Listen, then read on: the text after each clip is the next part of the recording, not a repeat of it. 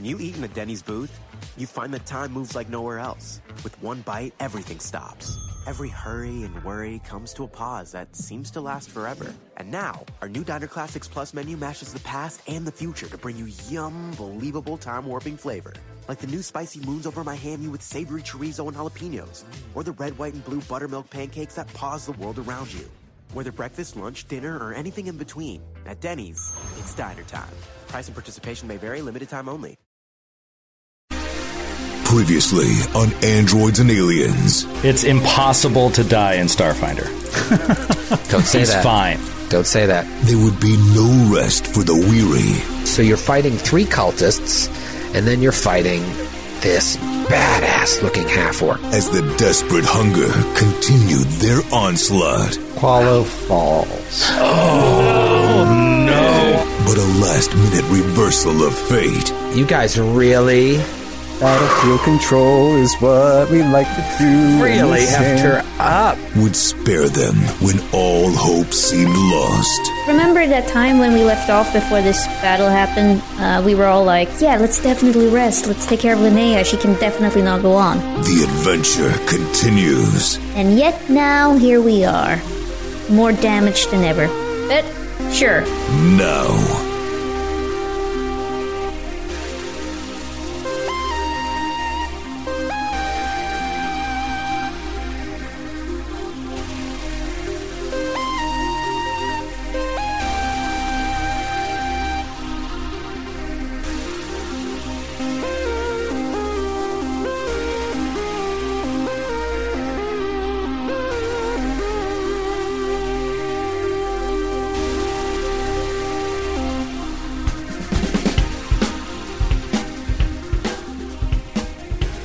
Happy Friday, everybody. It's time for some Androids and Aliens. But before we get to the show, I have a question for you all. Are there any music that you liked as a teen that you don't like anymore? Let's start with Grant Berger. Grant, some music you cared about a lot when you were a budding 13-year-old on the mean streets of Texas. You probably already had your first gun. What did you listen to that you don't listen to anymore? Well, on my way to the ammunition store, I would listen to the Dave Matthews Band endlessly. Dave Matthews Band, Tool. Tool's still pretty cool. Some of it, anyway. Yeah, Dave Matthews Band all the time. I would sing all the songs. I'd write the lyrics out. I had posters in my room. I went to a concert. I went to several concerts. I was a DMB head, and now I hate it. Hate it. Hate is a strong word. It's not great music. There are a couple songs that I still will hear and I'll remember. Crash Into Me is still pretty good, I gotta say. But yeah, it's weird. He really has a strange singing voice now that I look back on it. It's very all over the place. And I had someone who was a classical singer once be like, that man cannot sing in tune. And I was like, oh. Sure, but you don't have to be able to sing in tune to be a rock star. No, Bob Dylan's an excellent, there's a line from David Berman from the Silver Jews, all his favorite singers couldn't sing. I get it, but he's trying hard. I saw Bob Dylan live. I think Dave Matthews is definitely trying hard, Grant. That's what I just said. That's what I just said, Matthew. Oh, I thought you meant Bob Dylan. No, I just said that, Matthew. I saw Bob Dylan live, and he was sick that night. That was the only time I ever saw him. It's a sick Bob Dylan. And I was like, I don't understand any of this. I don't know what's going on. But Joe, I saw you get very defensive as Grant started talking smack about Dave Matthews, because I assume you're still a fan of this now defunct band. Defunct? They've only gotten better. No, They've only gotten no. I actually went. Our agent Kevin is a huge Dave Matthews fan. And Shocker. Is he really? Yeah, our company. Fish, Dave Matthews. Yeah, our company Dave Matthews. Matthews. Reps Dave Matthews. And so we went to a concert together one time, and I hadn't been to a Dave Matthews concert since I was in college, which is when Grant was a teen. And, so we were listening at the same time, but I hadn't gone in years. And I went and I was like, this is still pretty damn good. I think you just hadn't seen them live in a while, Berger. Anyway, they put on a good show. For me, I can't think of anything. There's nothing that I liked when I was like a teen that I think is shitty now in terms of music. Because your taste has never changed in anything. No, my taste always changes and always sort of accepts the old and the new. I get nostalgic. All that music. Are you kidding me? There are times. I think there were times in like the early 2000s when I thought that 80s music was overall better music than 90s music. But now I don't think that anymore. Now I think they're all good. They're all good. They all had their own thing and they were all good. For their own reasons. No. Not everything can be good, Joe. Nothing is better than the 1980s for music. It's ridiculous. The 70s are better? No. 60s might even be better? No. Oh, God. It begins and ends. It begins and ends with Hall & Oates. Hall & Oates began in the 70s. All right. Yeah, exactly. Exactly. And I will say this. About Hall & Oates. I never listened to any Hall & Oates, really, right? Of course I did, but I didn't know they were Hall & Oates. And so one night, Troy was going to a concert with our friend Kevin and other people. It was like 8 people going to this concert that I wasn't going to at the Garden. And they were all grabbing a drink beforehand. It was a little happy hour. And I went from work, met all of them, and then they were all going off to this concert. And I remember being like a couple brewskis in, and Troy's like, do you have any idea how many hits these guys have?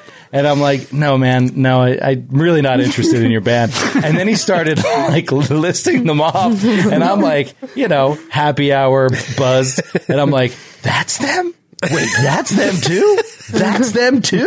And then before I knew it, I was like, holy shit, Hall & Oates is the greatest band of all time. LaValle has that, like, sell a ketchup popsicle to a woman in white gloves thing when he gets all fired up about something he likes. Yeah, by the end of the conversation, you're like, any chance I could get an extra ticket to that Hall & Oates show? They're going to be scalping outside the Garden. I'll pay $250 for one of them Johns. Matthew, I imagine you have some shameful music tastes that, we're not going to judge you here. We just let it out. This is a safe space. No, I'm glad you asked this question, Troy. I really appreciate the time and the space to talk about it because it's very painful for me. That's important. See, when I was in high school, we didn't have, Apple Music or Spotify. You had to go purchase your music in CD format. And the CD I owned of the musical Into the Woods was a 2002 Broadway revival, which was all I knew. That was a double CD, wasn't it? Or was that the original? No, that was just a single. The original was a double CD, and the original is obviously far superior. No offense to the actors in the revival, they're all great. But, like, it just wasn't. I just knew there was a world out there, and I could have had the 1987 original Broadway cast recording at my disposal, and yet I was living in total ignorance. How embarrassing for you. I just want you to know it's very brave for you to bring that up. And I appreciate you saying that. I hope that you're going to get past it. Sydney, I can't even imagine what was the music of your teens. Was it someone with a $sign in their name? God, he's so old. That is such a dad joke. That is so funny that you fucking said that. It was good. That was really good. It's funny. I was just having this conversation with a friend talking about, like, truly how bad the music was in that, like, preteen era, like 13 years old. Because a lot of the musicians I listened, and I was like across the spectrum. I listened to stuff my parents listened to. I liked Hall & Oates. I listened to Sublime. My dad really liked Sublime. So I had like a very weird, broad music taste. But the bands that people were into were like Warped Tour bands. Are you familiar with Warped Tour? I've been to a Warped Tour. It's bad. So recently I went on a little deep dive with my friend through Spotify, and we're like, what do these bands sound like? So I think the first concert I ever went to was All Time Low and Mayday Parade. Some people listening might have some idea what I'm fucking talking about. But that led us on like a bigger escapade where we listened to like Cute Is What We Aim For, Taking Back Sunday. And we just went down this like rabbit hole of male fronted Warped Tour bands. And we were like, these lyrics are so insane. Like, I cannot believe I was 13 and I was singing this and my parents were like, sounds good. Sounds positive for women and for like life. Is this emo? Would this be considered emo? Yeah, this would be considered emo. But I also listen to a little bit of Screamo, a little Pierce the Veil. But I also listened to Kanye West when I was 13. I loved Kanye West, so I don't regret that. I regret Kanye now. I don't regret Kanye then. But yeah, music. I think I'm kind of like Joe, though. I take it for what it is. I'm like, you know what? I was into it then. What a funny time to be alive. I have different tastes now. I'm sure I'll hate it when I'm 30, but that's the thing. fine. Like, the more I think about it, the more like, it doesn't make sense what you're saying, Troy. Like, you're the one whose taste never changed because you only like Hall & Oates. Like, you haven't liked any music. He likes since Counting Crows 1994. also. I love Counting Crows. I've always loved Counting Crows. But my love of Counting Crows was renewed when I met my wife. But I never liked country growing up, and now it is the only music I listen to besides what happens between November 1st and December 26th, which is only Christmas music. But yeah, I hated country growing up. But now I even listen to classical in the morning. Sometimes I'll sit Archer down, make him some eggs, and we listen to some Chopin. Bach. An etude or two? An etude or two, just to mix it up from the Wiggles. Have you gotten familiar enough to be able to call out compositions by name? Or do you just name a composer and say, I like this general oeuvre of his Well, work? I started out by just saying, Alexa, play some classical music. I hope she doesn't hear me. I get, do you this? I don't want to get too much of a tangent. Those conversations. I don't want to get in too much of a tangent, but like I get so mad at her sometimes, and I'm like, I don't talk to anybody like I talk to Alexa. And if anyone ever heard me like driving by, like, is he talking to his wife like that? I'm like, Alexa, stop. I'm like, did you hear me the first time? I said stop. Because she would do it. Alexa, stop. Do it. You know who hears how you talk to Alexa? Alexa. And she records all of it and then sends it to the authorities. So like the government. Yeah, exactly. You expect to hear from them. Yeah, no, my tastes have changed, but I'm sure I have some that I'm ashamed of. But I want to hear from Skid. Skid, teenage Skid. What did you listen to that you just now you're like, what was I thinking? I think the stuff I enjoy now is only stuff that I listened to when I was a teenager. Because it was all Metallica, Public Enemy, and NWA. Which is all I listen to now. Yeah. See, that's the thing. Somebody said, I can't remember who it was. I can't remember, but it was just that music that's why it is so intense. It's so intense in your teenage years because so many things are happening to you developmentally at that time and mentally that the music you listen to at that time usually reverberates and rings through with you your entire life for good reason. Because like, even though there are songs that I really liked in the post-emo-ish, like mid-aughts to late-aughts, like indie music, there's a lot of stuff I really liked, but nothing that like I feel impacted me the way that music did when I was a teenager. You know, all those songs bring up so many memories and so many feelings, so many thoughts, and that's it's got to be that way for everybody as they go through. I mean, the way that my dad talks about music from the 60s, especially the late 60s into the early 70s, when he's like going to Vietnam and stuff like that. You know what I mean? Like all those, that music has stayed with him his whole life, and he's so into it, you know? And There's this alchemy going on with your hormones that mixes with the music you're hearing that just creates this effect. Yeah. Yeah. Ellie, what about you? ABBA, Ace of Base? What was the big ones for your teenage years? You're barfing ABBA? Well, I mean, it's not like it's not something I listen to, and it's also not. Anyway, Avicii. Avicii. Oh, I did like that, but that was later. That was college years. You would listen to Avicii before you got drunk and hit the bar. What was 13-year-old Ellie bopping out to? Well, the sad thing is that it was I was just around the age around Spice Girls. So that was Spice Girls are awesome. There's nothing There's sad no about need that to be at ashamed all. of that. and also Britney Spears came and Christina Aguilera, like the early sort of that movement. I went to see Christina Aguilera live and Spice Girls live. Wow. And I thought that was cool. But then I got into music school, a pretty prestigious music school for piano players, and I had to stop listening to this. So I'm actually playing Chopin, Troy.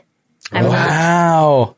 You don't with listen to my Chopin. You just play it poorly. No, I play it really well. I'm a pretty good classical piano player. Pianist. Or I used to be. I haven't had a piano since I moved here, but I have tiny hands. And I don't know if you know this about Chopin, but he had like very long hands. I didn't know that. Long hands. Long hands. That was his nickname. Oh, Longhand Chopin, they call it. Long in the hand, Chopin. But he could take an octave and a C and a G, whereas I can barely reach an octave. So Well, the way he wrote music was difficult for some people to play without that reach, right? exactly. So that's why he created that flow of you breaking them up, whereas he probably could just slam his hand down, which I find kind of sexy now when I talk about it. Yeah. He was the Randy Johnson of Polish pianists. He's now a famous sports photographer. Is he really? Did you ever see the video of Randy Johnson killing a pigeon? Look it up. Yeah. Oh, it's amazing. It's amazing. There was somebody submitted a crit to us that was that. Oh, yeah. That's That's right. right. Old Randy Johnson's pigeon. He's just throwing 102 mile an hour fastball, and God is like, "Watch this. This is gonna be funny." And that fucking bird just happened to be there, and it, boom, the bird explodes. Yeah.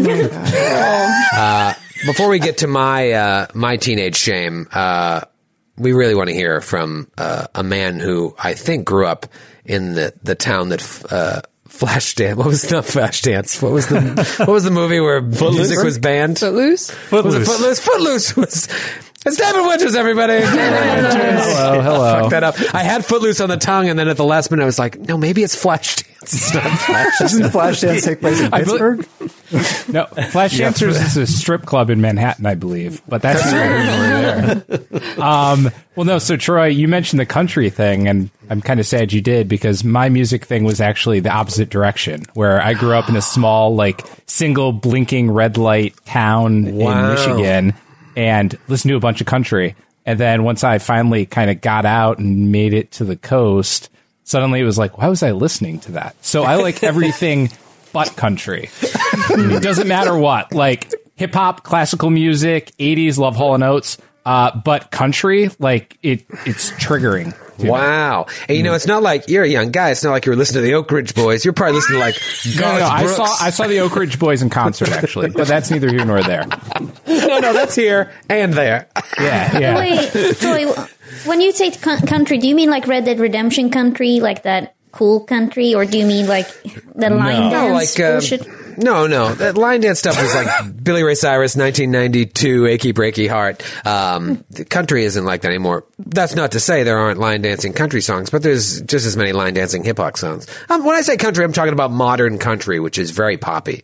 And that's all I listen to. But back then it was Garth Brooks and stuff. What was his alter ego? Chris Lane? No. Chris Gaines. Chris Gaines. Yeah. And he dressed just like you do tonight, Grant. He did. He had his hair kind of down in the right way. Gaines over there? Is that Chris Gaines? He had that tiny little. He grew a tiny little chin Soul cheese. patch. Flavor saver. I could be misremembering this, but I think he hosted SNL once. But Garth Brooks hosted SNL, but Chris Gaines was the musical guest. It's so ridiculous, but that was a good SNL that had Old French Whore. That was yeah. I think mine's dead. I think my whore is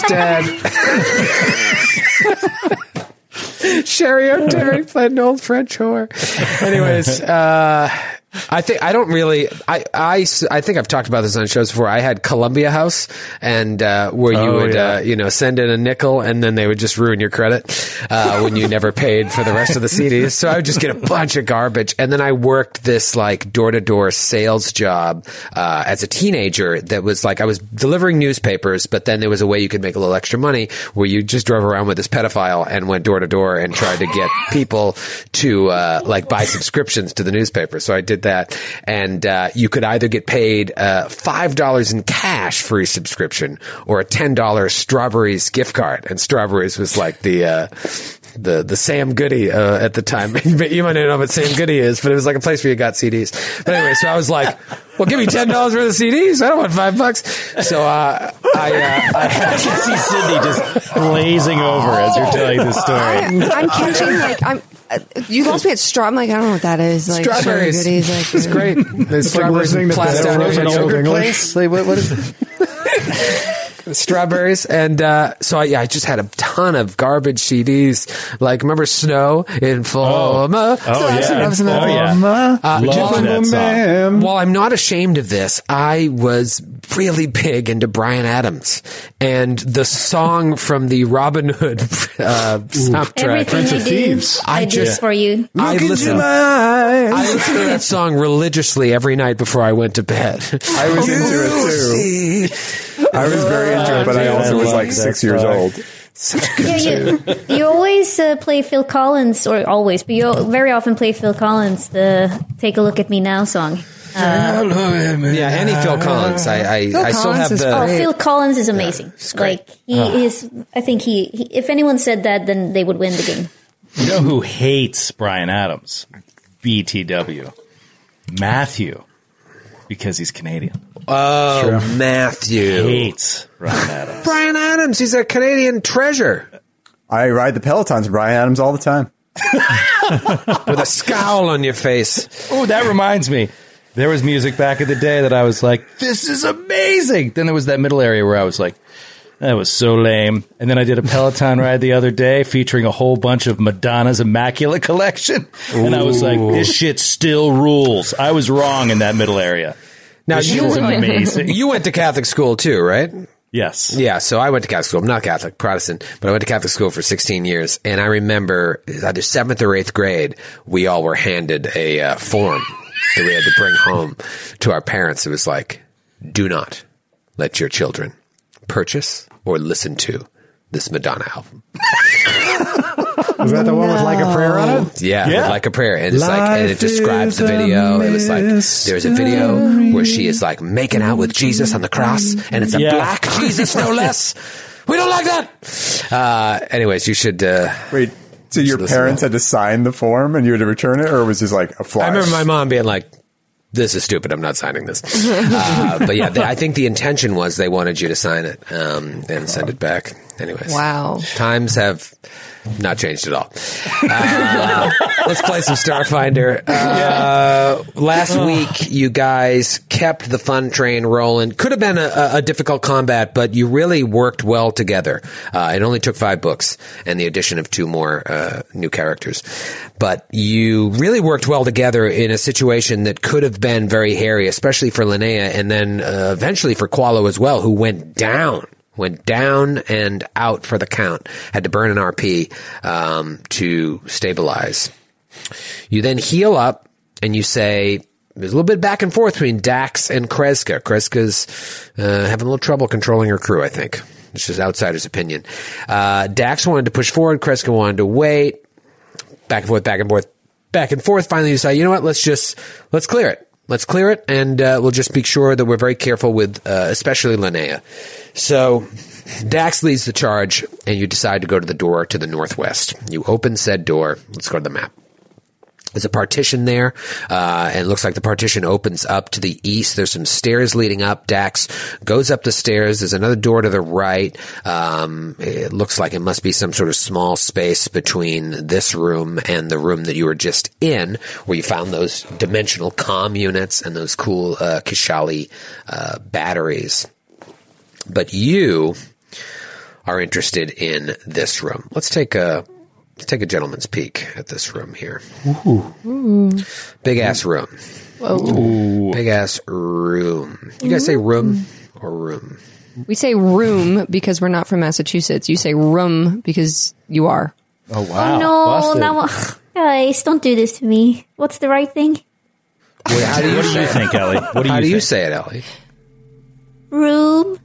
That's correct. Room. That's correct. You sound just like Troy in the 3rd episode of Glass Cannon. It's the exact same moment. In the room. I still say rum. Rum. As in the drink? Like rum and Coke. You should hear my parents, and worse yet, my cousins. It sounds like they're Wait, from but Troy, another you were South Shore, right? North Shore, dude. Oh, you were North Kid. All right. North Shore. South Shore is basically Rhode Island. I'm not going to say anything because I'm not from Massachusetts, but I lived in the North Shore, and I'm on your side. Where were you on the North Shore? Salem. Get out of here. Yeah, were you in Beverly? Where were you? Witch. Or were you Danvers? I went to high school in Danvers, but I grew up in Haverhill. Haverhill. Oh, my friend's in Haverhill. No, wait, Haverhill. Yeah, Haverhill. Guys, take off. Sydney and I are going to hang out for a little bit. We gotta chat about some stuff. What was Did your you ever donkeys? I could go for a Dunkies right now. Ooh. But let's And they put dunk. the plastic cup in the styrofoam cup. Anyway, sorry. I know. That was a big thing, and they outlawed that recently. Let's talk about this room. You want a little flav text? I said to you last week. I said to you last week when you opened the door, it was just like a blue light. That was it, a blue haze throughout the room. And as you turn, that continues throughout. It's just this eerie blue light. And I think I said to you earlier, after you defeated those initial cultists that were harassing the space dog, it was like a green light throughout. This room has a totally different hue to it. So it's just eerie to kind of get you in the zone. And as you turn the corner, you see that this blue is coming from a single monitor across from the southern door. There are a bunch of other computer consoles in the room, but they're all dark right now. And then standing in the center is a circular platform of some unknown technology, just affixed to the center of the room on the floor. You've seen this now in a couple other rooms, so it's not completely foreign, but again, the technology is beyond your comprehension. And you look, there's actually windows that look outside to the west that's just completely obscured by the thick jungle foliage that has overgrown this station for hundreds of years, since there were people working here, you would think. What do you do?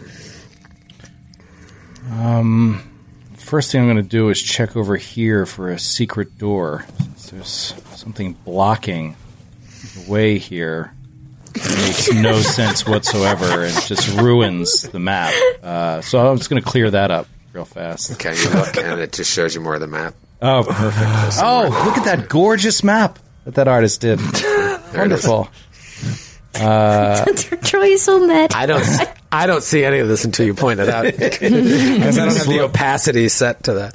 I'm going to slowly walk around the room, gun out, and just look at Dr. Friss and just sort of give him a nod, like, you know, look into the computers as you want, I'll cover you. And he doesn't even care if Friss sets off a trap or anything. He's going to stay in here in case something really attacks Friss. Okay. Dr. Friss, you're the next one in the room. What do you do?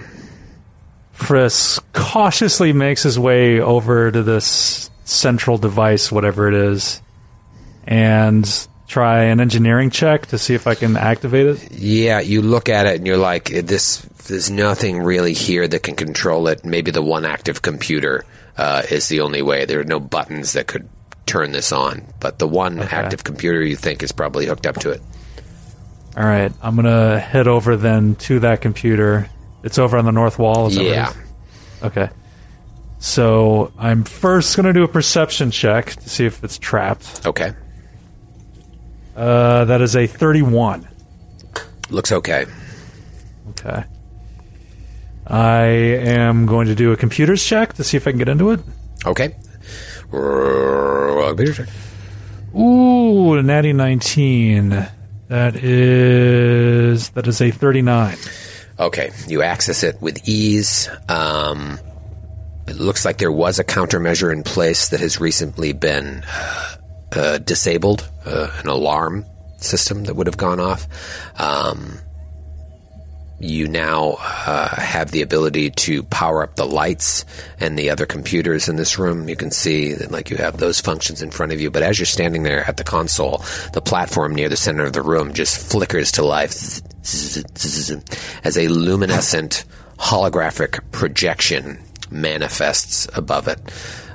Let me show you what that looks like. You guys see that? Yes. Yeah. Awesome. Nice epaulets. Yes. Very fancy. Looks like an older Kishali. This light just within seconds coalesces into this tall, regal, humanoid form that resembles the images of the ancient Kishali that you saw on Istamak. Also resembles the other Kishali hologram that you spoke to and defeated earlier. This figure is dressed in garb that appears to be a mixture of military and scientific outfits that seem to... the whole figure just seems to disappear into the glow of the circular dais at the figure's feet, but it's still like 13, 14 feet tall. And just as it gets down to the bottom, the glow from the sphere there, just you don't really know where it begins and ends. It's kind of cool. It stretches out an arm to you, and you realize this is the same figure you saw in the room before that told you to come here. It stretches out an arm and speaks to you, Dr. Friss, and says, Do your friends speak my tongue? And he answers in ancient Kishaline. He says, like, no, but I can't translate for them. Yes, but we must save as much time as we can. And perhaps I can help if you would tell them to not be afraid when I scan their minds. Can I do a sense of motive? Sure. 22. 22. She seems like she's on the up and up. Obviously, you're a little weary after running into the one before that trapped you, but you feel like she's sincere. I turn to the rest of them and I say, like, wants to scan our brains so we can communicate better. I think she's on the up and up. Sounds good. Mm-hmm. Dax will submit to a scanning. Tell them to enter the room and close the door behind you. Close the door, Bassa. Oh no, when people say that to me, then it's trouble. Captain, perhaps Linnea should wait outside. I think she should hear this if she wants to. Aye, Captain. How about, is Matthew, you and I are connected, Kreska, you and I are connected. Can I, like, feel it through you? No, I can, it's just, let's see. Okay, can cool. I do something that can connect us? I remember. Not in the way this would be helpful. Well, fuck it. I'm just gonna go ahead and say yes. Live a little. You instantly die. But Troy? No, but in all honesty, suddenly all of you start to feel a slight tingling behind your eyes. And then, after a moment, an audio filter kicks into the room, and as she speaks, you all understand it as if it was common. Cool.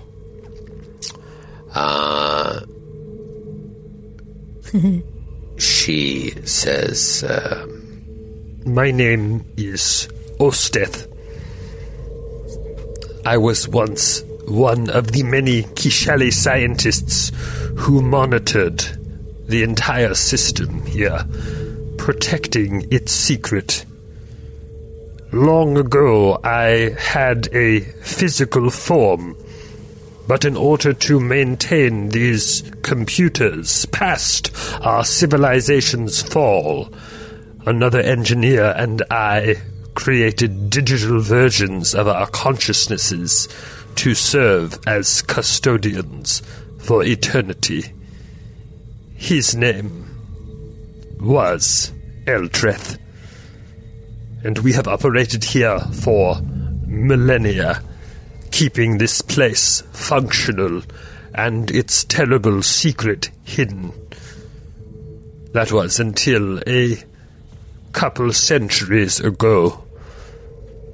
Without warning, my partner, Eltreth, began to display signs of instability and critical errors.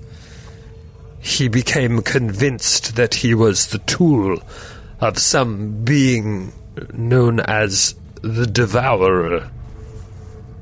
I believed it to be just some manifestation of degradation in his core programming, so I sequestered him here to these servers before he could cause any damage.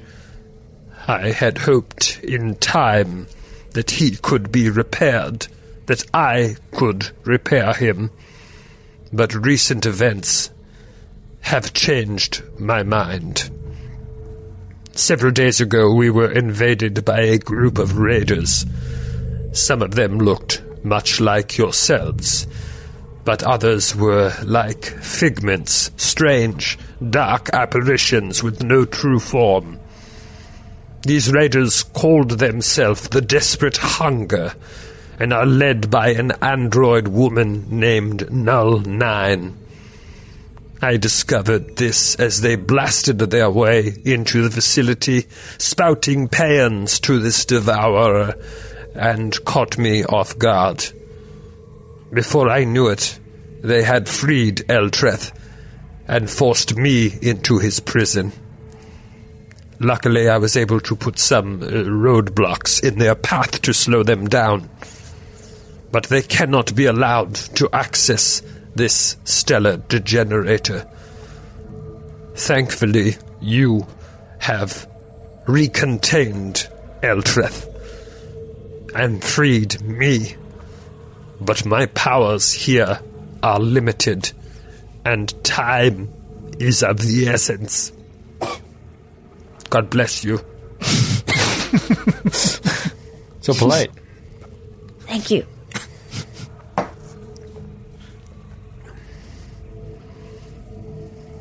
I'm sorry. Can I do a mysticism check?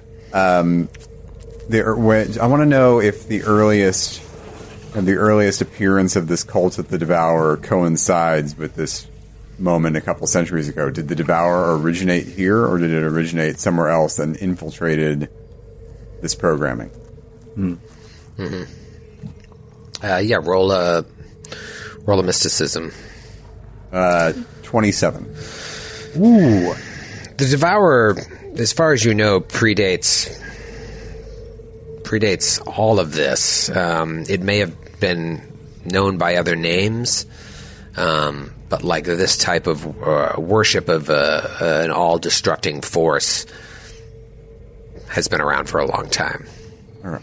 I wonder if this is whatever the Devourer is an entity that invaded and corrupted Eldrith, or if this is an identity that was adopted by this person after they became corrupted, or what? I don't know. Yeah, like you've heard of people being corrupted. You've now met cultists and heard their story. You think about that. Remember the bug person who was the sniper? Mm-hmm. Then you learn about her story of how she became corrupted. You now know a little bit about Mei Shun's situation with her mother. Yeah. But the idea of a digital consciousness being corrupted would have to give you pause, because it really feels like this Devourer is something beyond space and time. Frisk is going to ask, pardon me, but would you have any concept or idea about how your colleague got changed in this way? Do you have any theory about that? No. I have thought on this for a long time, and now recently confronted with other worshippers of this being, it has changed what little conclusions I came to. As I said, I assumed at first it was nothing but a programming malfunction, but now to see that there are humans who are as devout as Eltreth was when he started to fade. I do not know, but knowing what we were sworn to protect, and considering that they may be after it, makes me quite fearful for the future, or lack thereof.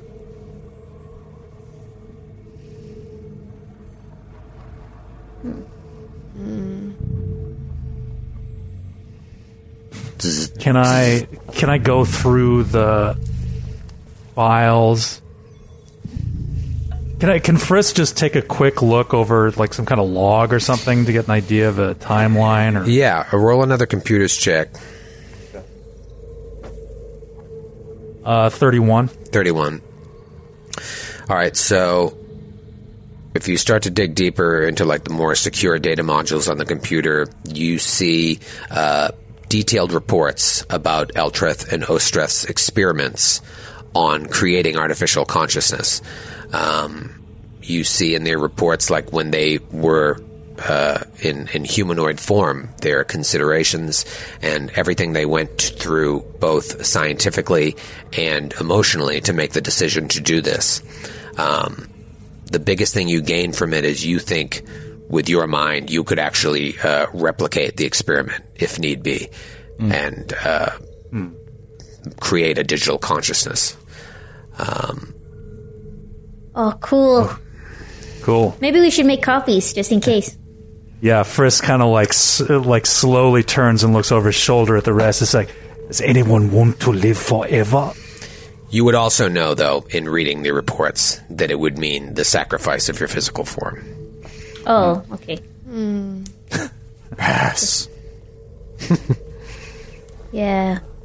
Frisk is tempted. Frisk is going to download all this information onto his computer. He's going to work on this. Yeah. I mean, hell, I would. It's advanced. You've never seen any sort of technology like this back on the Pact Worlds. It's the San Junipero of the Pact Worlds. Yes. Reference. Baby, do you know what that's worth? Great app. Is that Black Mirror? Yeah. Yeah. That's the So bummer about good. that app is like I walked away with that with my theory of how I thought the ending was, and then I read like the writer was like, "No, here's what the ending is." Like, why would you do that? Why would you tell me what the ending is? Just let everybody have their theories on it. Anyways, great episode. Callum walks up towards the hologram figure. Hello, little boy. Hello, little boy. Oh, he turns around. Dex, don't do that. Did you That's lose your rude. mommy?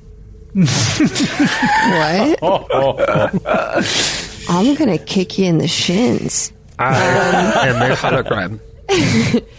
No, Callum says, so let me get this straight. You're dead, but you're in the computers now, so as long as the computers are working, you can do stuff. Correct. And to be honest, my digital consciousness transcends even this computer system. However, they did imprison me, and I fear it is something that could happen again. In fact, I am trying to access the room to the northeast, and someone is overriding the programming there, or perhaps something, whereas every other room I now have access to. These cultists are not only ferocious, but they are canny. If we try to get rid of your friend, well, your ex-friend, does that mean that we get rid of you too? No, I will stay on. However, this is all very new. I could trap him and maintain the balance needed. But I believe now, seeing what has happened when he was freed and fearing that this could happen again, I may need to erase him for good. Oh. And that could be complicated with regards to the initial ritual. Who would you talk to? You would be alone. I do not seek companionship. It is not a personal thing so much as it is a matter of safety. Oh. When Eltreth and I conducted the ritual to convert our consciousnesses into artificial intelligence, we together created many failsafes to ensure that should one of our programming ever be corrupted, one could not act without the other, like two keys needing to be turned at the exact same time.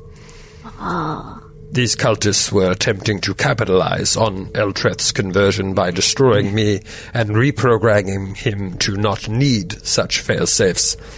I fear that his imprisonment, though necessary, would just make my job here difficult in ways I cannot predict, so he must be erased. But it would also erase the security measures that we put in place. There is much I must think on, but there are other problems. Such as?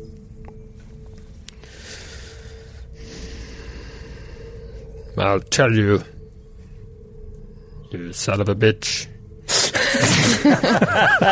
Oh no, she's corrupted. I shoot him. Start shooting We all at the just shoot the hologram. Bolts Stop, what are you doing? ricocheting throughout the room. I feel like she looks like Santa Claus in a way. Huh? Very much so. She looked kind. So my first thought. I mean, I kind of want to. I want Linnea to ask for gifts. Kind Fang eyes. creature. I guess I should ask first. Bald. Blue fanged What does Santa military Claus look garb. That's Santa. Yep. Santa, all right. Military garb. I bet a lot of people will be like, you know what, Ellie? I see it too. Okay. Yep, there he is. Ho, ho, ho. No ears, just like Santa. Looks like Captain Crunch. That's Captain Crunch when he takes the hat off. You have no idea what's under there. Yeah, without the hat and the mustache and the beard. Yeah. True. Yeah, hat, mustache, beard. If he had any hair. If Santa looked exactly like Predator, like all of those things. It might look like Santa on the Predator homeworld. Yeah. It could look exactly like that. All I'm saying, Kris Kringle on the Predator homeworld. all I'm saying, it looks like an older gentleman that I would like to ask for gifts. I am a woman! And she electrocutes you. So it's Santa Mom. What's the female Santa? Santa Mom. Mrs. Claus. Mrs. Claus. Santa Mom. Santa Mom. No, it's Santa Mom. Another episode title. Santa Mom. Don't stop her, my Santa Mom will shoot. That's the episode title. Throw Santa Mom from the train.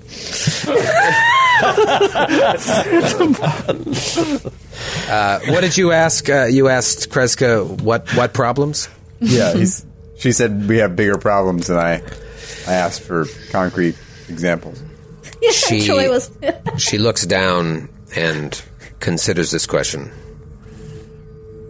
We'll find out her answer right after this break. Oh shit! Oh, When you save on auto insurance for driving safe with USAA Safe Pilot, you'll feel like a big deal, even in a traffic jam. Save up to 30% with USAA Safe Pilot. Restrictions apply. Welcome back, Santas and Santa Moms. I thought the episode was over for a second. I was like, was that quickly? Quick. Good night, everybody. Must have really been enraptured by Troy's roleplay. Wow. It just the time just flew by. Yeah. She looks down and she's very introspective. And again, she's a holographic version of herself. This is such an advanced technology. There's still emotions here for this digital consciousness. She's not a robot like Dax. An emotionless, stupid robot. Like I'm Dax. trying to think of like how he's processing all this, and it's so difficult to wrap my head around, especially the part where it's like they could corrupt a digital mind. You know what I mean? Right?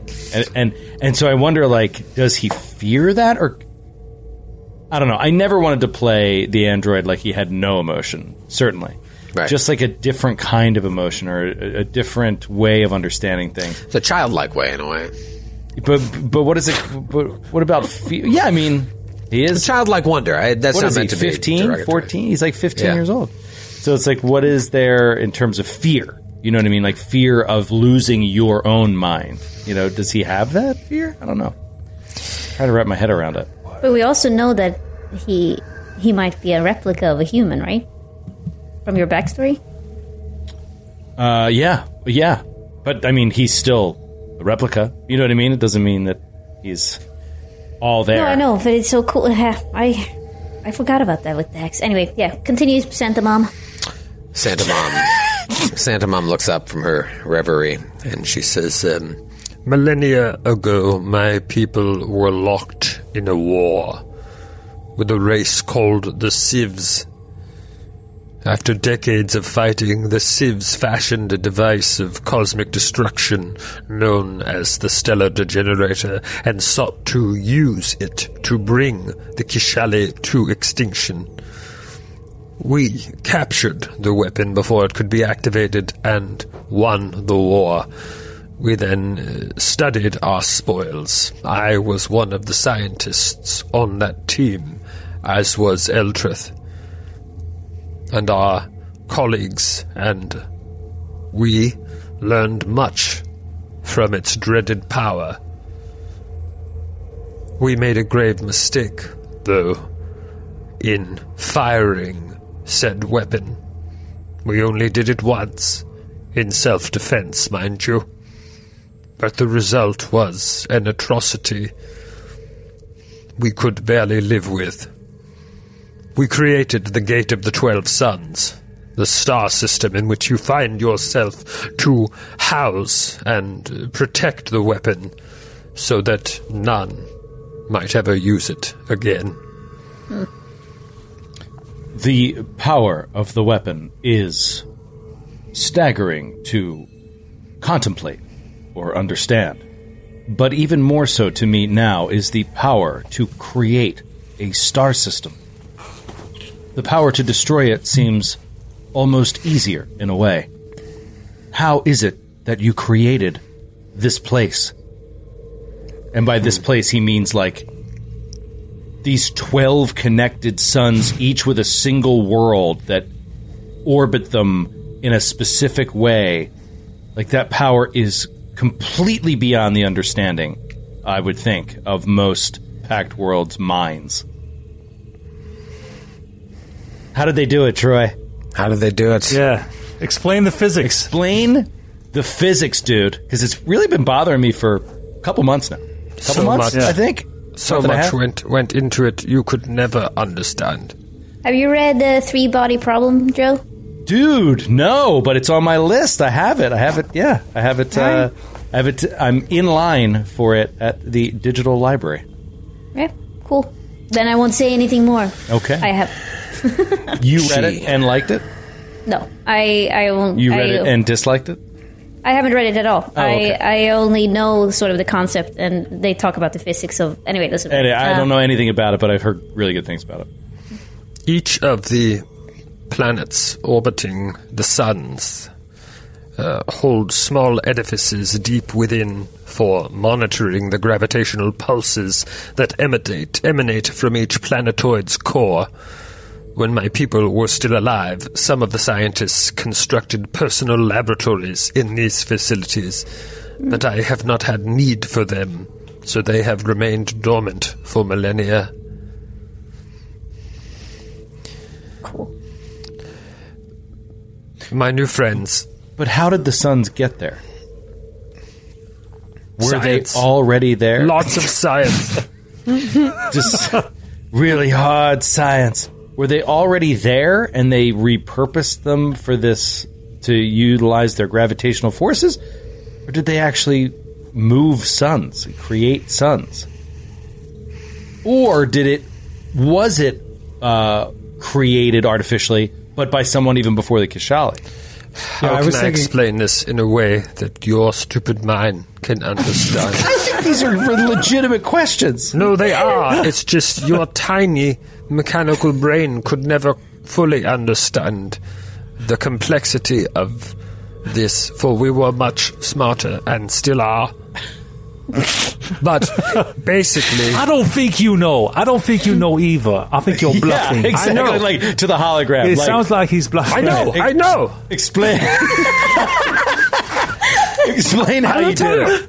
I will tell you. There was a guy.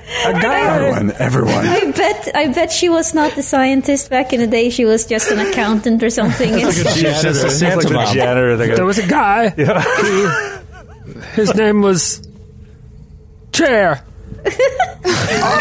Yes. Chair Wilson. Did you just say chair because you looked and saw a chair? No, is that what that thing is called? Or are you just naming things? Maybe it was named after my old friend. I think they chose Wilson. her to stay behind because she was the worst at what she did. Anyhow, Chair came up with this idea. And here we are. Chairson. Chair Wilson. Chair Wilson. Chair Cherson could have never figured out this technology. Was Chair Wilson also the one who developed the plastic materials that can last for millions of millennia? No, you fool, that was his father. What was his name? Table Wilson. Was it Tablellium that did this? Well, what was his name? It was Window Wilson. Window Wilson. No. Window Wilson. In truth, window covered in vines Wilson, they called him. Window covered in vines Wilson. Dark computer monitor screen Wilson. No,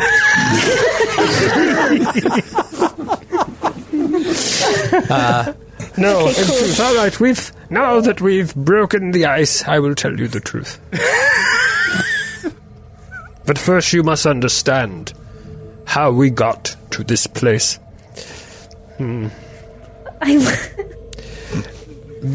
What I'm about to tell you and show you is the truth. But more importantly, in my time in confinement over the past few days, I have come to a difficult conclusion. The stellar generator can no longer just be contained. That is not safe enough. The stellar generator must be destroyed. It is something my people should have done long ago. For even if the cult of the Devourer were defeated, there is no guarantee the location of the Gate of the 12 Suns will stay hidden. For if you could find us, and they could find us, who's to say others won't follow in your footsteps? The Civ superweapon cannot be trusted with any people, no matter how peaceful and well-intentioned they might be. For we were peaceful and well-intentioned. And she, grows somber for a moment.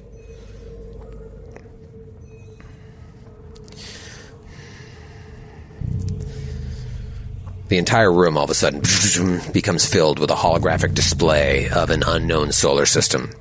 And she winks out. But you hear her voice continuing to talk, even though you can't see her. Some were killed instantly, caught in the energy transference beam when the stellar generator turned their sun into a black dwarf. And then all of a sudden the hologram shows a ray of light streaking in from outside of the system and hitting the sun. This tether pulses with energy, and just you see starships get torn apart and moons nearby just get torn apart. Those were the lucky ones. Within a week, temperatures across the system dropped to below freezing, and with no sun to sustain it, plant life began to die shortly thereover. This sun at the center of the system shrinks and grows dark. Digital displays near each of the system's 10 planets show the decrease in temperatures and light levels, like little mini screens come up on all these planets floating around you, and you just see temperature, light. Hundreds of millions eventually starved to death or were killed in skirmishes over food. Another numerical display pops up all in front of you, where you see the rising death count. The mass of the black dwarf wasn't enough to keep its planets in orbit, and eventually they started to drift outward, spinning erratically into the inky depths.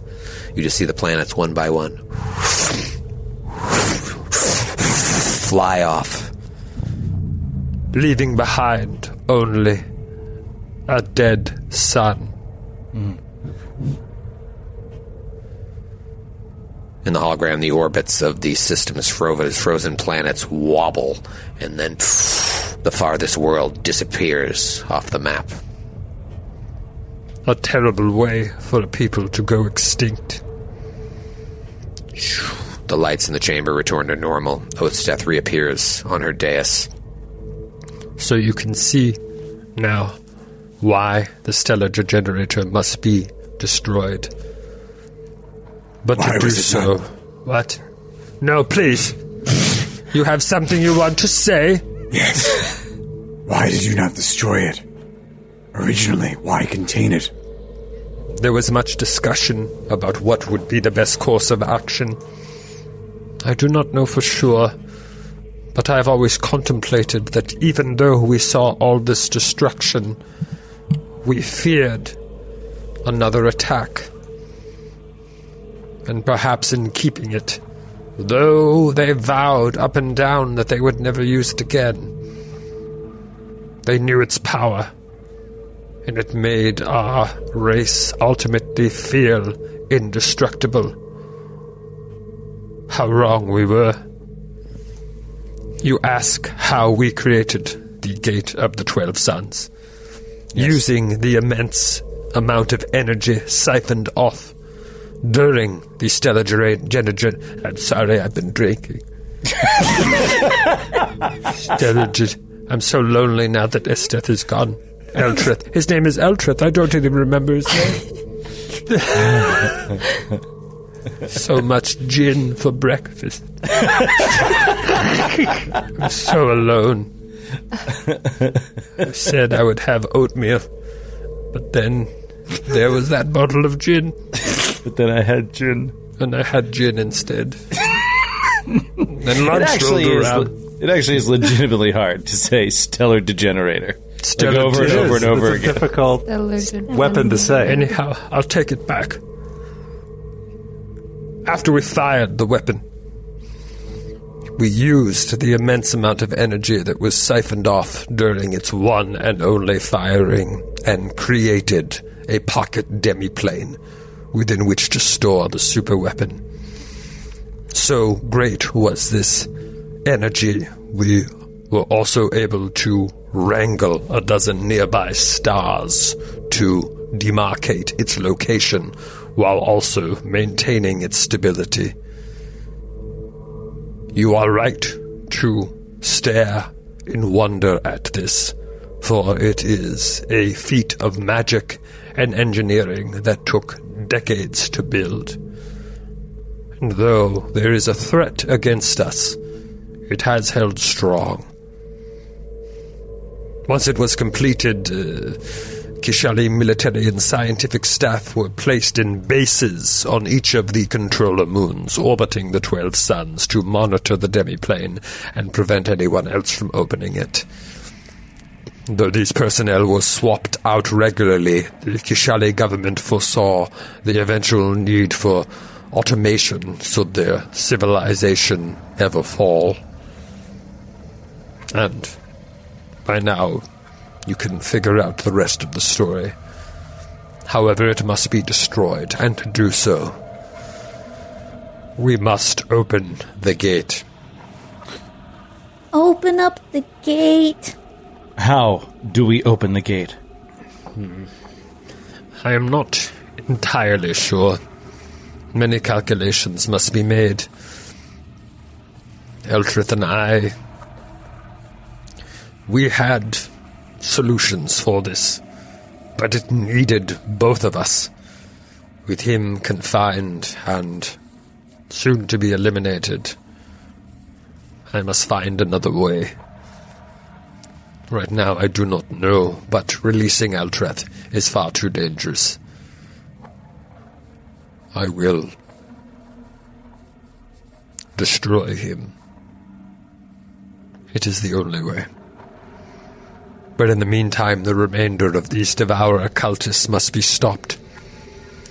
There are some here, as I said, they must be working in that room to the northeast. But there are others that came before. and left. They are seeking a control board, I believe, on one of the other moons. With the missing piece of equipment, they can activate the Gate of the 12 Suns and release the Stellar Degenerator so that it can be destroyed once and for all. If we get that board, sorry, drug. Gin. It's a gin for lunch and breakfast. Did I mention I had it for lunch? Listen, I was going to have a salad. But then there was that bottle of gin sitting there. Still half a bottle of gin staring me in the face. And I figured maybe it will expire if I do not finish it in one sitting. Goes by lunch. It wasn't until later that I realized gin doesn't expire for months. But I was already halfway into my second bottle. But I was always. Anyway, listen. There are other cultists. Everybody shut up. Shut up. They came. I'm confusing a lot of topics. There's a lot going on. It's a lot of exposition. Shut up. Really is. I don't know how to do this, because with Eltrith gone, confined, soon to be destroyed, it is not as easy as it once was. However, the cultists that came here and left, I believe they have the knowledge to activate it on their own. But they needed a control board that is no longer functional here. It was most likely destroyed while they were accessing the building. So they left to go to another planetoid to retrieve a similar control board. With that, they can open the Gate of the 12 Suns. If we get it, and I figure out a way to do this without Eltrith, I can open the gate, and then we can destroy the Stellar Degenerator. Callum asks Dax quietly, but also, wasn't this the only planetoid that, was viable? Didn't we scan all the other ones? I believe the others did not have life forms currently. Perhaps we missed them in transition. Yeah, maybe they have other computer systems set up, but there's nobody on those planets, but they went to get some. He turns to the hologram. Is there other computers on other planets? Toids? Now that Eltrith is contained, I have access to the gate's full sensor suite. One moment. And her eyes just dart back and forth. Yes, I can detect that some of them are still within the system. As I presume. No, please, go ahead. Sorry, I think it's the thing with the delay, so when you talk, I talk, and I'm not looking at Skype. I don't know what that is. I'm Callum. I'm talking in character. Technology. Can you block those other computers on the planetoids so that they can't access it, or could you set up firewall or a virus or make them explode like it did on us? Let me see what I can do here. Ah, yes. Okay. Also, no, please interrupt me while I try to save the world. No. You please go ahead. But I have a question. No. The weapon might be also already broken because we found something that we call the drift rock, but it's a part of the weapon. Oh, so then I suppose it's all taken care of. I know, that's the thing. Yeah, I guess we're done here. Well, if one little piece of the Stellar Degenerator broke off, I guess the world is safe. It's good news, because then it can be broken. It's not indestructible. Yes, this is true. I just bring positivity, Santa Mom. She would also like a gift. She's too shy to ask, but she would like a gift. Well, I will give you the gift of knowledge, for I have scanned the systems, and it seems that they are within the core facility of Gate 2's controller moon. It is an underground facility where my colleagues back in the day could adjust the gravitational pulses emanating from the... Shut up. Back in the day. Very colloquial phrase. Back alien culture from millennia ago. It scanned our brains. She picked up all the slang. It's consciousness. This translator, when we all drank is gin for incredible. breakfast together. I wanted to speak with your vulgar colloquialisms so that you would feel comfortable around me for my intensely... Back in the day when my boys put the generator behind that, John. Yes. That's what Dax is hearing. Did you know there's a $sign in Osteth? Is that something you can relate to? Good. Anyhow, my homies back on Planet 2, they were all smart and junk. You really remind me of our good friend Harry T, and I think you guys would really get along. Oh, yeah. You should meet Harry T. I have no space for friends now that the one that I had for centuries is my enemy. No, but check out these sweet jams. Dax, playing the video you took. Aye, Captain.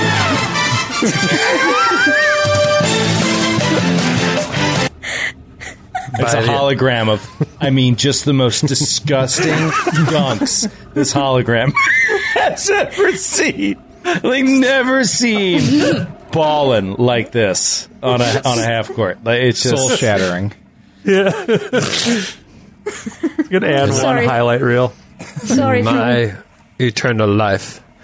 I have never seen jams so sick. Do you guys remember when we came into this room and Frisk wanted to translate, but we saved time, so they scanned our brains? I'm glad we saved all this time. Remember that?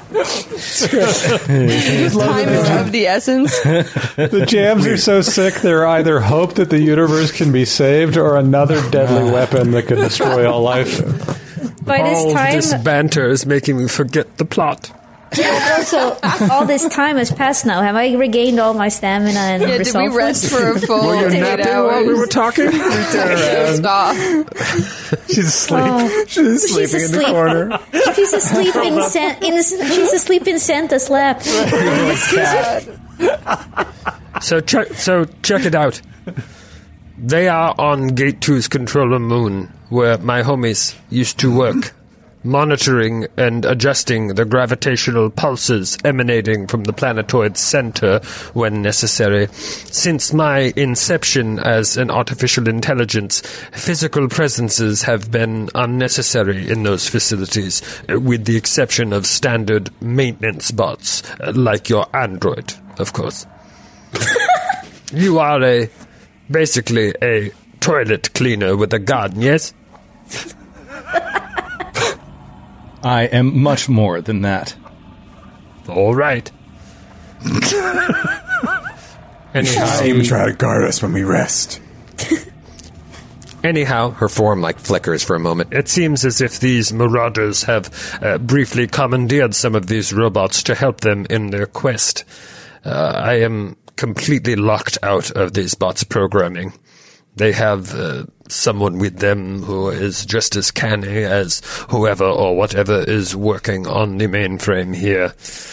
It's only a matter of time before our mutual enemies retrieve an intact control board and repair the controls to open the demiplane to the stellar generator. You must stop them.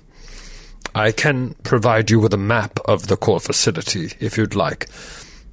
Oh, yes.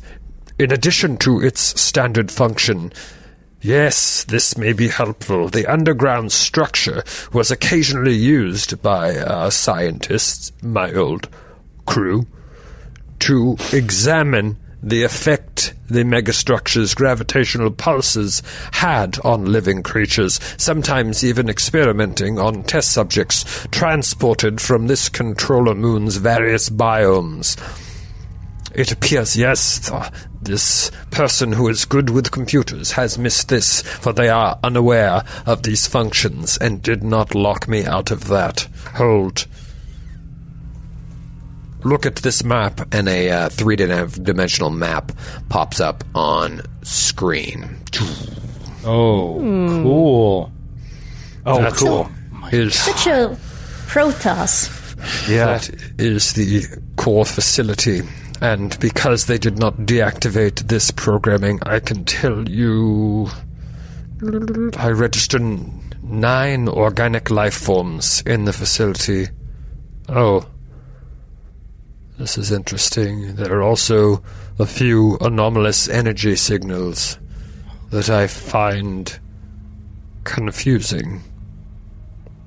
Incorporeal. Do they match the energy signals of the other beings that entered this facility? Sadly, I was confined and could not do such calculations. Can I take a look? Yes. At what? At these signals, see if I can interpret them. Oh, sure.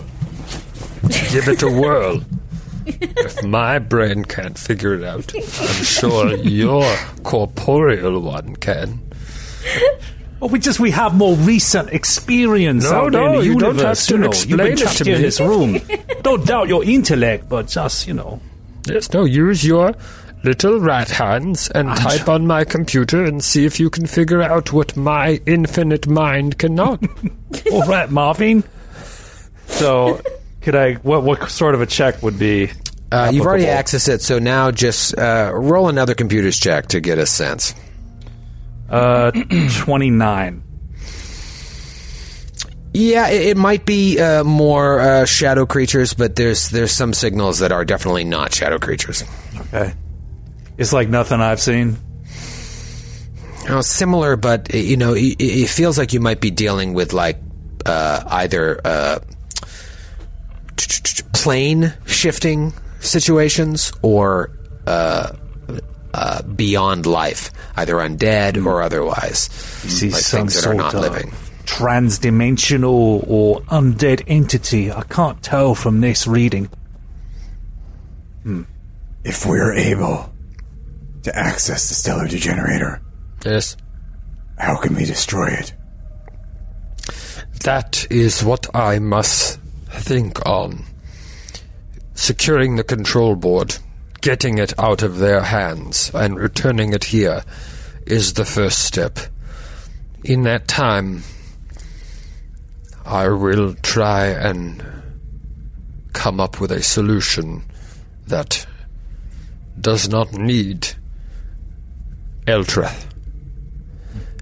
I know it to be possible. I do not know the solution right now. However, if they get to that control board and kill all of you, I'm assuming, and come here, they can no doubt lock me up again and find a way. They are quite good. If they were able to do what they did already, I fear their capabilities. But I have trust in my own as well, if we can get that board. So I'm thinking back to Castrovel, Luzkialua, the Monastery of Starsong, the connection to the ancient elves, and also the fact that even though it's spelled with a $sign, that Osteth referred to the process. Oh, Dollarstein, Yeah. T-E-T-H. Little Uzi Osteth with $signs there. Little Uzi. So I'm just wondering, he also referred to the process of digitizing his consciousness as a ritual. And I don't know if that is a translational idiomatic difference or if this is more of a technomancer style type of thing. What I'm worried about here is we are totally covered from a technological standpoint with Friss's expertise, but magically we kind of fall short in a lot of ways. Like it's not really one of our core competencies here. So I'm just thinking about how much that could be involved in this process. Yeah, I mean, ritual can mean a lot of different things. I think you can probably feel pretty confident that between Kreska and Friss, the sort of woman of faith and the man of science, you can find a way, but that is a consideration to be mindful of. What if this magic is beyond them? All right. I would like to ask a perhaps simple question. I'm sorry, Captain. I would assume all questions coming from you are simple. So, toss it at me, toilet cleaner. One might as well converse with a toaster oven, but go ahead. Yes, I would like it, my toast, dark. Can you do that? Don't burn it, toaster. Just imagining this drunk ancient hologram just being like, I want my toast dark. I haven't eaten all day. I want a piece of dark toast. What a cruncher. Now I really believe that he is Santa. Yeah. I love that Now, smell. yes. Do you have a bagel setting on your toaster? No, but seriously, it's just like... Shoot. What does it look like? The stellar degenerator. It is as beautiful as it is terrifying. How do I explain it to a toaster? It's really messed up. It You is. put that on me when the fact is you don't know what it looks like, and that's really weird and frustrating. It Troy. is part spire, part unending darkness. It is both light and dark, all combined into one. You look upon it in both awe and fear. It's a space dildo. Oh, cool. No. Now, we understand that there is a certain... we understand there is a certain challenge to even understanding how to destroy it. But Yes. how does one wield it? Did your keys that you had with your friend Asta Eltrith, did your keys simply unlock the gate behind which the weapon sat, or did your keys activate the weapon? How does one activate the weapon? Not that I want to. Dax is a traitor. No, but if we are to stop them beyond simply destroying it, if there's another way to at least prevent them from activating it at the time. Basically, I'm just trying to wrap my head around, it's not like a gun. Can one person activate it? Do you need 25 people to activate it? Is it a... To give you a sense of perspective, it is over 12 miles long. So it needs to be crewed. Would that be reasonable to assume? Yes. Okay. It's not to say that it couldn't be manned by one person of immense intelligence, but the point is, if you have it, you can use it. Mm-hmm. I'm sure we'll find out when we do the next step. It's like talent. Yeah, but I'm just saying, I think that Dax would ask simply because this is the first person, right, that we've ever talked to who has seen it. You know what I mean? Has actually seen it. I try to forget about it. It haunts my digital dreams. Oh. But I was not part of the team that fired the weapon. I only saw its aftermath. Okay. Well, thank you. Captain, I suggest we rest before we try to take out those that remain within the complex. We could take sufficient defensive measures, take them out, and then we go to this Gateway 2 planetoid, try to beat them to the control panel. Can we rest? We'll take the spaceship there, right, to get to that other planetoid. The other thing we can do... Could take the bus. No, but what I'm saying is that we can rest. They have a monorail? Sure, we'll take the spaceship.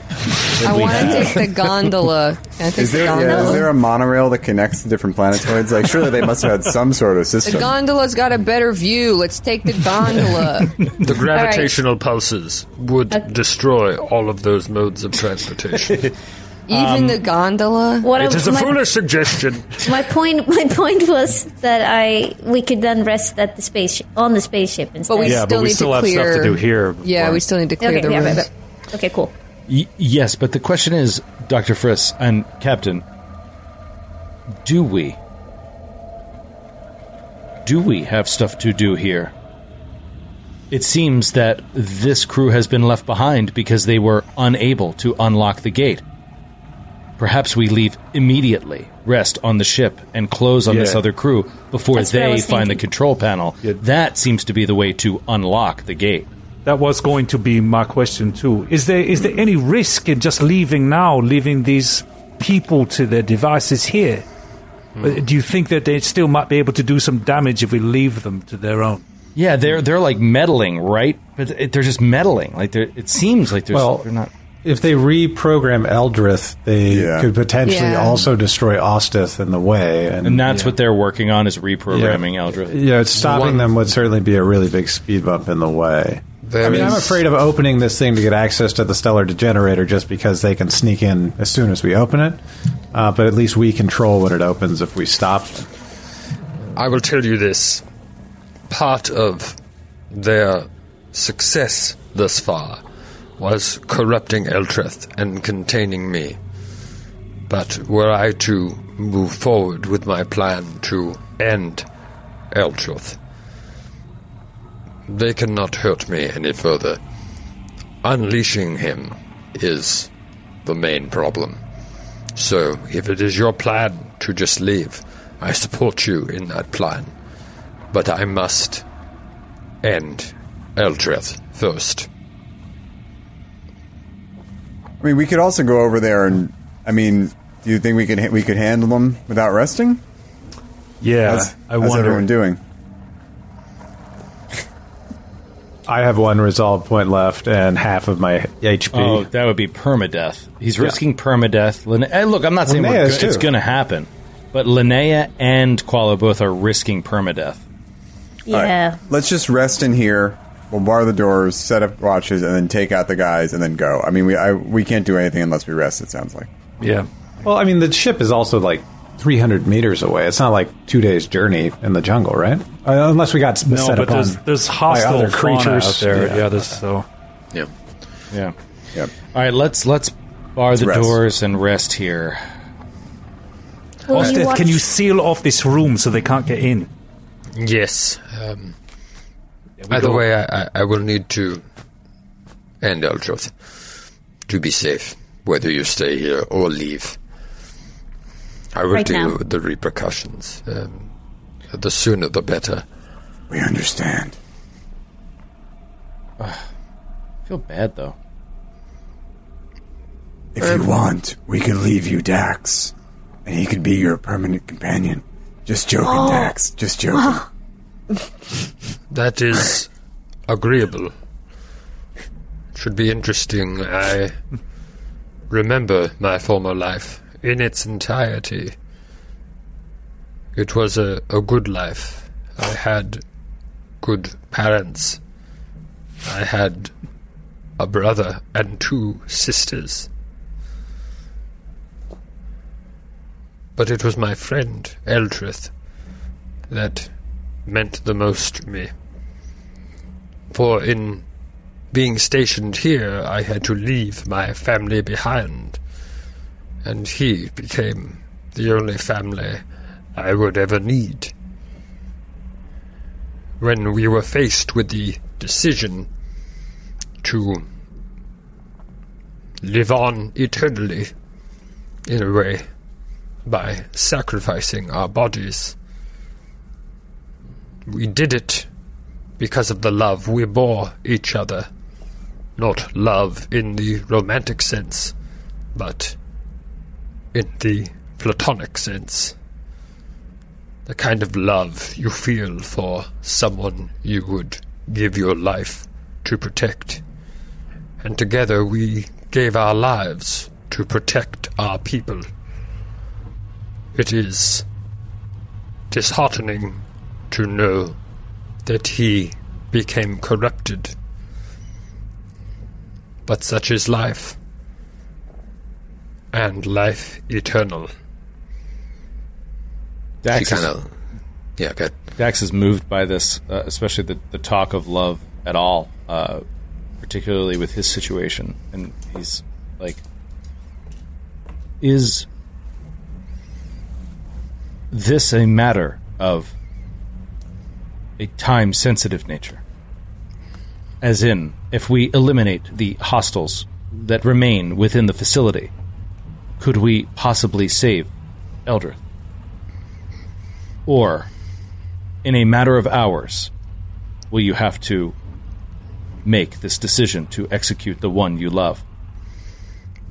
I fear, knowing now that this was not a simple matter of bad programming, that his relationship and devotion to this devourer has taken him beyond the point of return.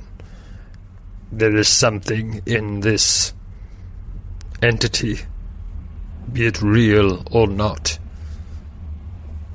that takes its believers into a mental state that cannot be returned from.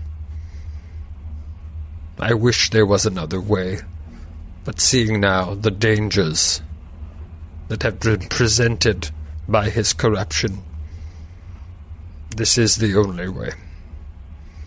And I will be forced to deal with the repercussions. I am sorry for your loss.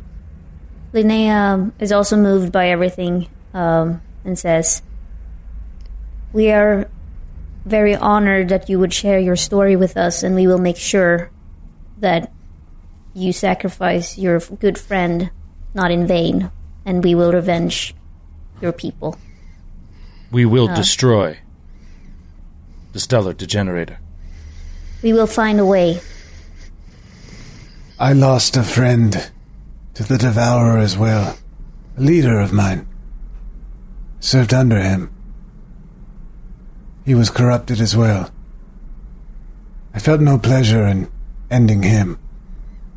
But I know that his soul rests easier, now that the abomination that lived in his soul has been laid to rest. I wish you the same peace. It seems as if you were meant to be here. What you are attempting to do could save this universe and other universes. There could be even greater sacrifices ahead. I hope you appreciate the sacrifices we made and know that a time may come when you too will have to make the ultimate sacrifice. She turns and waves her hand, and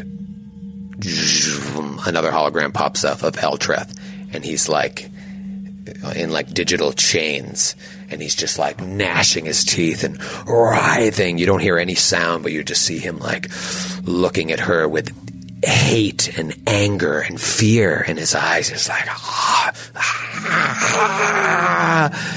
and she just looks at him and says, I loved you dearly, old friend. I thought we would be together forever. I was wrong. Goodbye, my friend. And she just like starts typing at imaginary things all around her. You just see him like, writhe out in pain, but no sound is coming out. And just like chunks of the hologram start.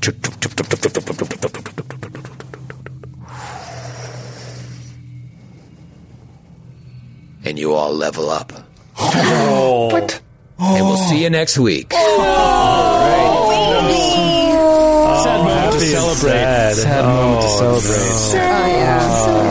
Oh, Santa. No, So sorry, Santa Mom. Santa Mom. Santa Mom, no. Oh, what a night! What a night. Holy shit.